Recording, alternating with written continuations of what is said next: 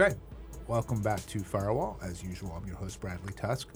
Special episode today in that we've got a couple of guests, one familiar to the audience, one brand new. Bob Greenlee, who our listeners are familiar with. Bob is the CEO of Tusk Holdings and a frequent collaborator. And Erica Tanner, who is at Tusk Strategies, and this is your first podcast ever. It is. Very excited to be here. here. Wait, you listen to podcasts? I'm sorry, this is Hugo. I'm going to jump in. Hugo's here too. Yeah, right. I'm just here too. I do. I listen to Firewall. Oh, okay. I As does everybody.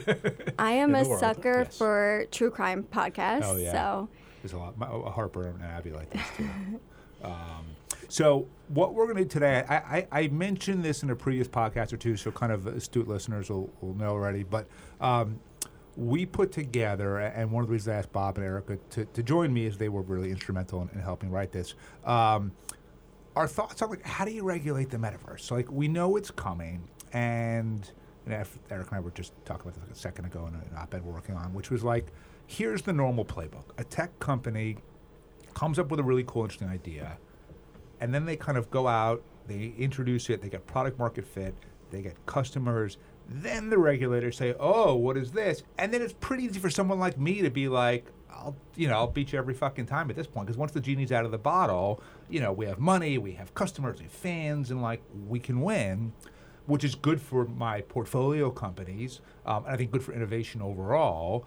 But in terms of thoughtful, sensible regulation, we know the metaverse is coming. We know it's at most a couple years away. In some ways, it's already even here. And we know the issues that are going to be a problem because they're not entirely new issues. They're just the same issues applied in different ways. So our thought was, let's at least get the ball rolling. Let's write a memo. And it's you can catch it on bradleytusk.com or on Mirror. It's 20 pages, 6,000 words. It's a long memo. But the idea was to lay out, if you were to thoughtfully regulate the metaverse, what are all the issues that you would have to think about, understand, and everything else? And so that was the point of the memo. And this is the first of what might be a couple of podcasts on this. But thought I would just kind of get the two key collaborators together with me, and let's sort of get the ball rolling on it. So, Hugo, I'm going to turn it over to you to interview us, I guess. Okay, yeah, I'll sort of be the moderator. I guess the place to start is just with the definition. What I want to do is I want to ask Bradley to define the metaverse as best he can, and then Bob and Erica, you guys correct him, argue with him, or just otherwise add to his definition if you would. So Bradley, why don't you just start with... So the first thing is there's clearly no right or wrong answer to this question, so it's really just how you see it.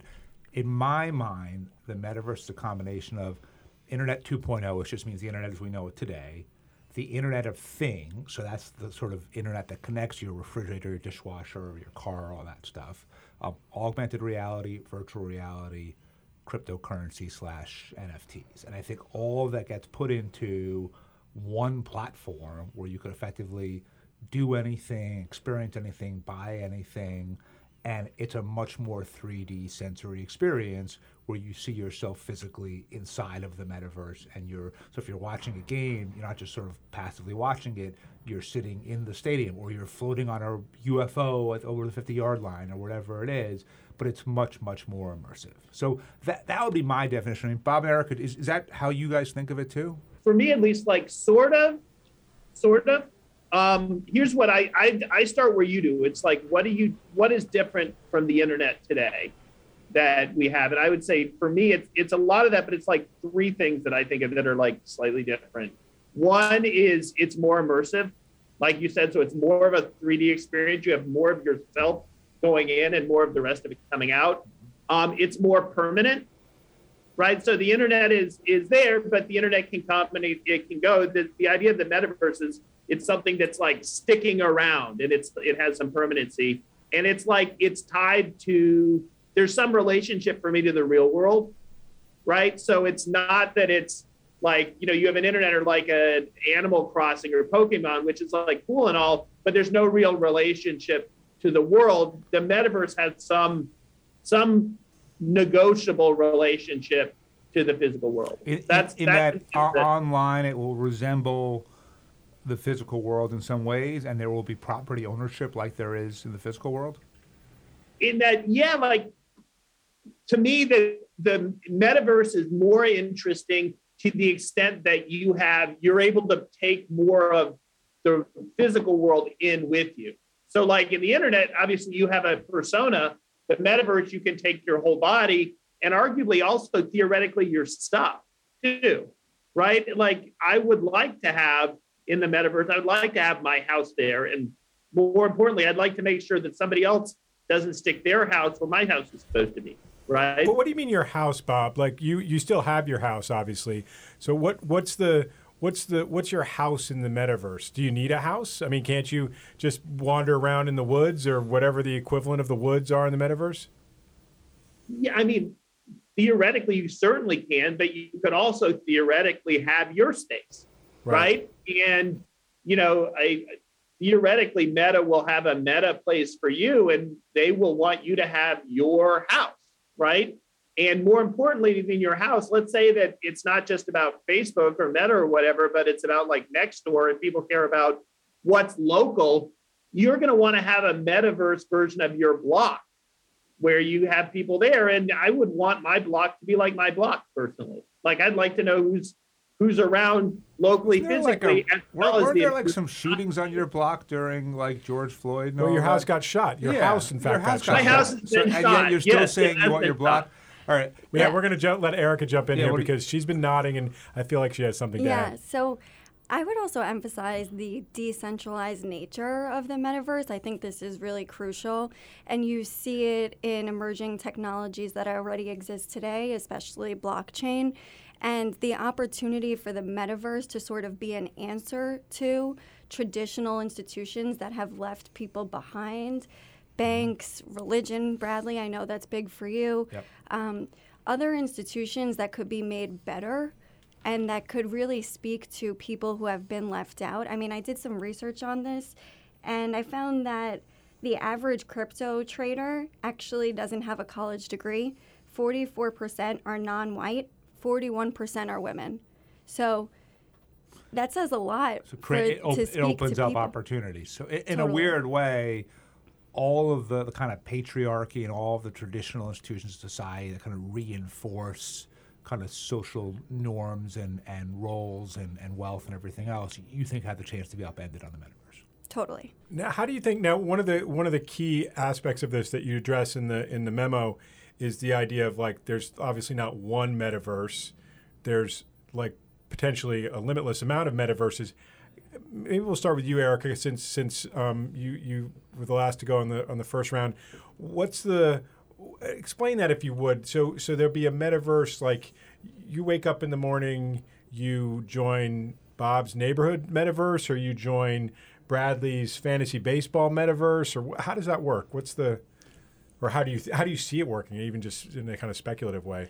It's hard to say, but I would imagine it would be something similar to how social media platforms exist today. Mm-hmm. You would be able to go through, as you do now, Facebook, Twitter, LinkedIn, and these would all have their own metaverses. Similarly, it might be easier to think about industries that could have their own metaverses.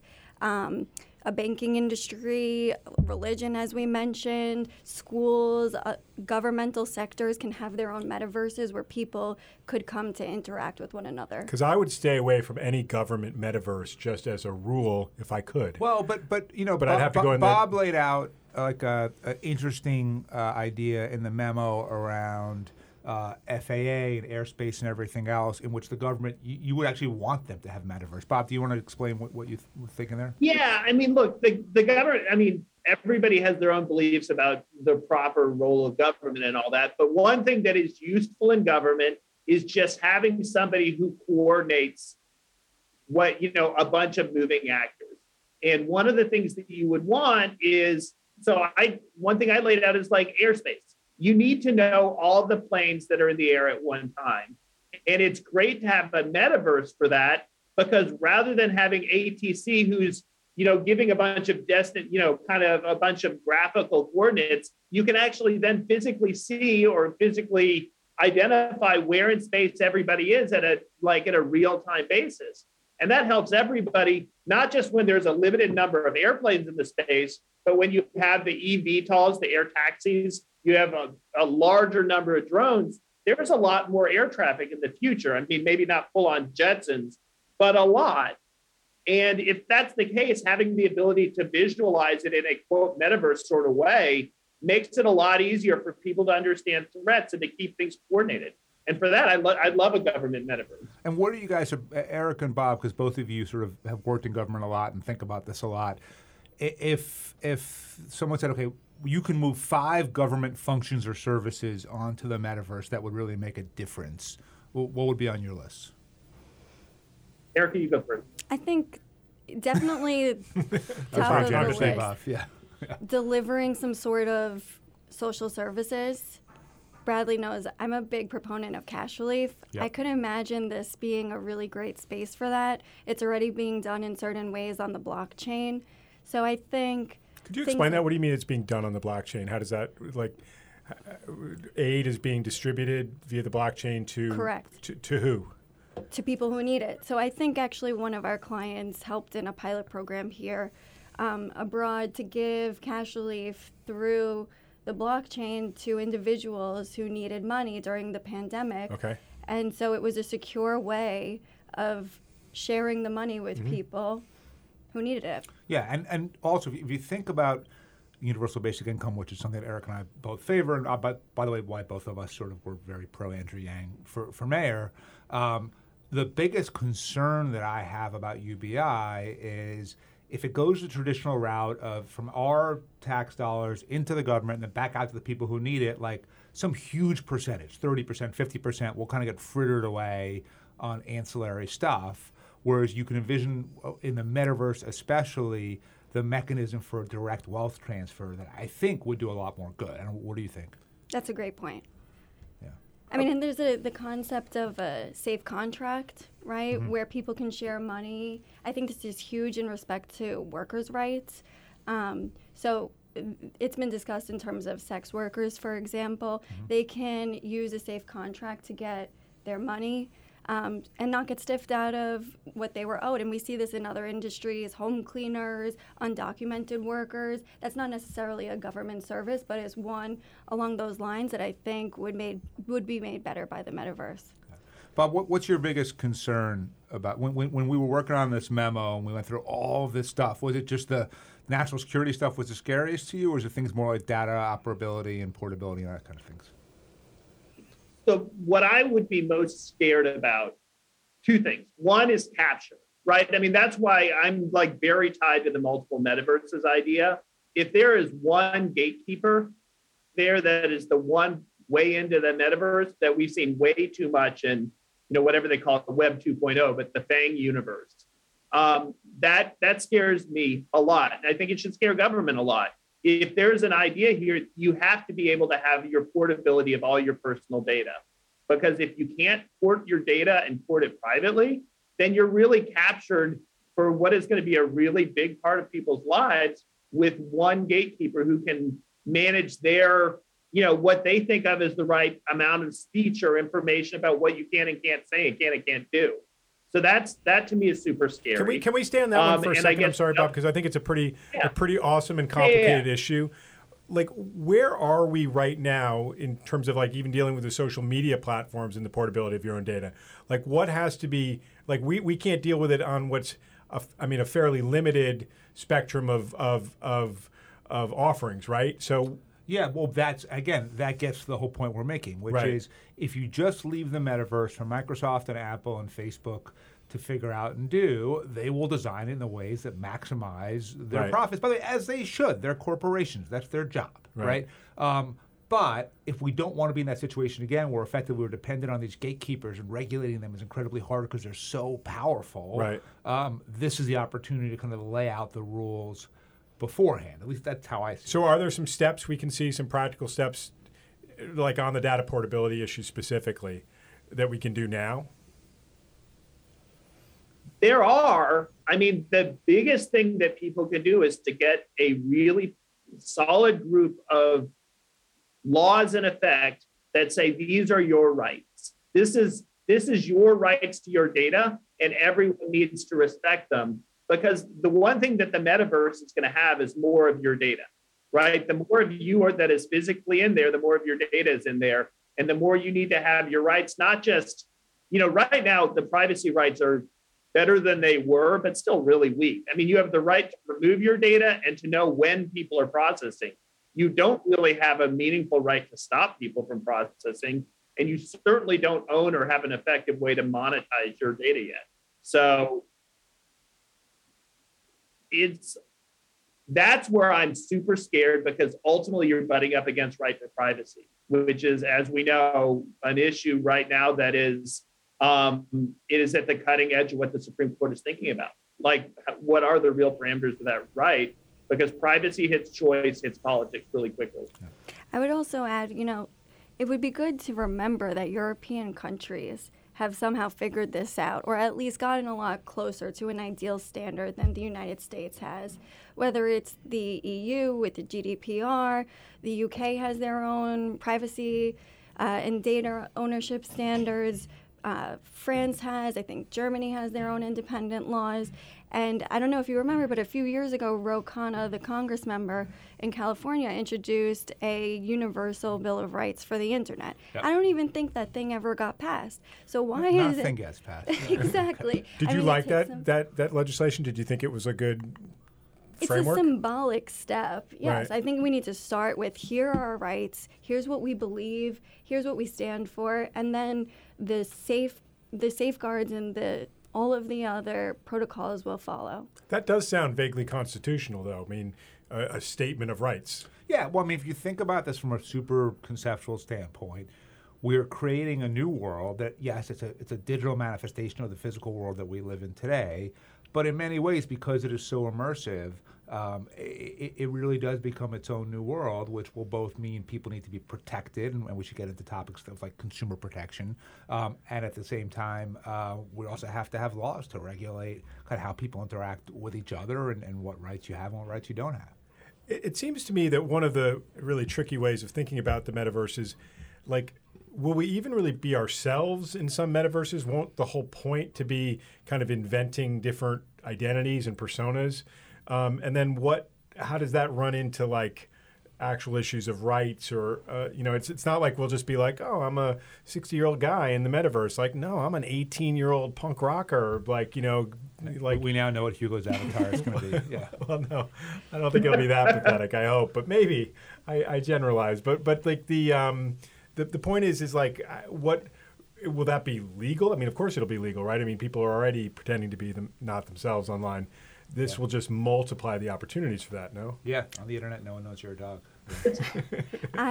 Or maybe everyone knows. I mean, this is for me. Go ahead. This is tough, right? Because there's three things, right? There's the core of what is you, right? And that's your identity and your stuff, and that clearly has like real privacy rights, right? It's right to your identity. Then you have the right to speech, right, and to ownership of your stuff, which is intellectual property rights. And then you have property rights, right? And you have the right to own certain things that you create, but also things that you buy. And those rights are going to start to get conflated in the metaverse, right? Who you are, what you do, and your rights, your creations, and then the rights to your stuff start to all bleed together in ways that are going to be really hard to disentangle. To go back to your question, though, I would say the biggest concern there is the psychic implications. Like, can you imagine living in the squalor of public housing and then going into your metaverse and having a mansion and then coming back to your public housing afterwards? Like, is that better or worse? I think it would be worse. That would probably cause some psychic dissonance in some people, and maybe like the likes of AOC would say that would be like the road to class warfare. But I think we really need to think about like how this is going to affect the way people experience their real world. I mean, in a sense, that already happens, right? I mean, in a more limited way than what you're talking about. But like, when you're on Instagram, and you're presenting the pictures of your life and who you want the world to see, you're not showing them your dirty toilet and your terrible, ugly kitchen and your, like. But there must be some people who do that on purpose to fuck with there everybody, are. Right? That's different. That's the 18-year-old punk rockers. Yeah, there you go. Yeah. Let's talk about. I guess I'd like to go. I wish you couldn't hear what the other person says because it'll affect you. But I want to get an answer from each of you of like what aspect of the metaverse really excites you, like you want that in your life, and which aspects of it are kind of scary or things that you like fear for your children, or fear for the sort of well-being of the of the world. So why don't we start with you, Erica, and then we'll move to Bob, and then Bradley has to answer last. Yeah. Basically, and they'll take all the good stuff. Yeah, exactly. You're going to have to think hard. Yeah, let's just be clear. Well, I'm going to start with stating the obvious. It's cool. Like, right. It has so much potential. We don't know what it is yet. Every time a new technology comes out, except maybe the latest, like iOS software, there's a level of excitement. But this feels different. Right. Like, there's hype. There's sort of a phenomenon around what is this thing? What does it mean? I don't think people were doing, like, podcasts and writing memos on the policy implications of the iPhone, although maybe they should have been. Probably should have, yeah. So I would start by just saying it's cool. There's a lot of excitement just in that fact alone. In terms of concerns, I think the biggest for me is safety. We really need to worry about, as we were talking earlier, putting some guardrails in place to make sure people are safe as they navigate this new world. So, for example, I could think of how this would be extremely helpful in terms of like education. Right. It could be a great tool. Imagine like a high schooler being transported into another country to interact with another student. That's like an experience they couldn't get from just having a pen pal. Mm-hmm. But now imagine that gets hacked, that very system, and all of a sudden they're transported into the Holocaust. Like, there's so much opportunity here for things to go wrong, and I think we really need to establish some guardrails, starting with things like a Bill of Rights or asking companies to state how are they going to keep people safe when they create this new world. Bob, you're up. Things you're most excited about, and the aspect of it that you have the most fear or sense of foreboding about. So I am more foreboding than excitement, to be perfectly honest. I'm most excited about creativity. I mean, the ability to be visually creative and immersively creative is something that's beyond even something that I could imagine. And I look at that as a really beautiful opportunity for my kids and others to really do interesting things beyond what I could have ever done. What am I scared about? Everything that is a problem with content moderation right now on the internet is going to be 10x that problem. And I really don't think we have gotten right who gets to be the ultimate arbiter and the ultimate judge of what effective moderation is. So that frightens me, because that's an issue we haven't solved, and it's just going to get worse. I'm also scared because my kids spend way too much time on screens as it is. The idea that they're going to be spending, 5x times doing this, if that were even physically possible, worries me. I mean, I would say that my hope and fear is kind of two sides of the same coin, right? So we live in a world right now that we know statistically in many ways is the best it's ever been. So you look at metrics like infant mortality, life expectancy, literacy, poverty, all of that other stuff, and the world's like extremely better than it's ever been. And yet, the world feels terrible, right? And so there is this, Erica talked about cognitive dissonance before. There is this cognitive dissonance, and I think there's a lot of people, especially like in this country, if you think about the Trump phenomenon, where compared to the average standard living in the world, the average Trump voter is doing pretty well, right? They're, maybe not as well as they'd like to do, but because of the internet, they're more notice what they don't have than what they do have, and that creates feelings of resentment, which ultimately leads to populist political movements on both sides of the aisle that become very dangerous to our rights, to public safety. So there's two ways to look at this. One would be, it'll be much better, right? Because you can offer people better experiences. It'll be more fun. If you want to take some stuff I work on, like gambling, right? You could physically go into the coolest casino ever now and experience it and enjoy it in a way that you probably couldn't afford to if you just were a regular person living in the middle of the country. Or religion, you can find now the community that really feels comfortable to you in terms of the parishioners, in terms of the clergy, in terms of the ideology, or you could form something new with like-minded people, or new religions entirely, right? I mean, there's all kinds of ways to go about it. So, or, you know, in the memo, I kind of made the case that the one thing that everybody will support would be moving the DMV onto the metaverse, right? If no one ever had to physically go to the DMV again and you could do all of your business with them online and through the metaverse, people would certainly like that. But at the same time, to Bob's point, this could also make everything exponentially worse, right? So one view would say, look at all the things we can give people that they don't have right now. We can make their lives better. And I think that's true. The other one would say, we will live in a world where we see what we don't have vastly more than any other time, and inequality and resentment in some ways will be greater than ever, and we're already sort of a society tearing at the fringes around class, around wealth, things like that. You could see a world where the revolution comes, you know, with inside of the metaverse or because of the metaverse, right? Yep. Well, it does strike me that there's a very powerful, or there are powerful forces that will encourage people to self-segregate on the metaverse as well, right? I mean, if all the wealthiest people in this country congregate, or a lot of them in the Hamptons or in parts of California or parts of Florida, won't they just do the same things in the metaverse? What makes the metaverse sort of actually public in a meaningful way? I mean, how will government have any say in that? You know, I don't think in the internet I think the internet has still been a democratizer.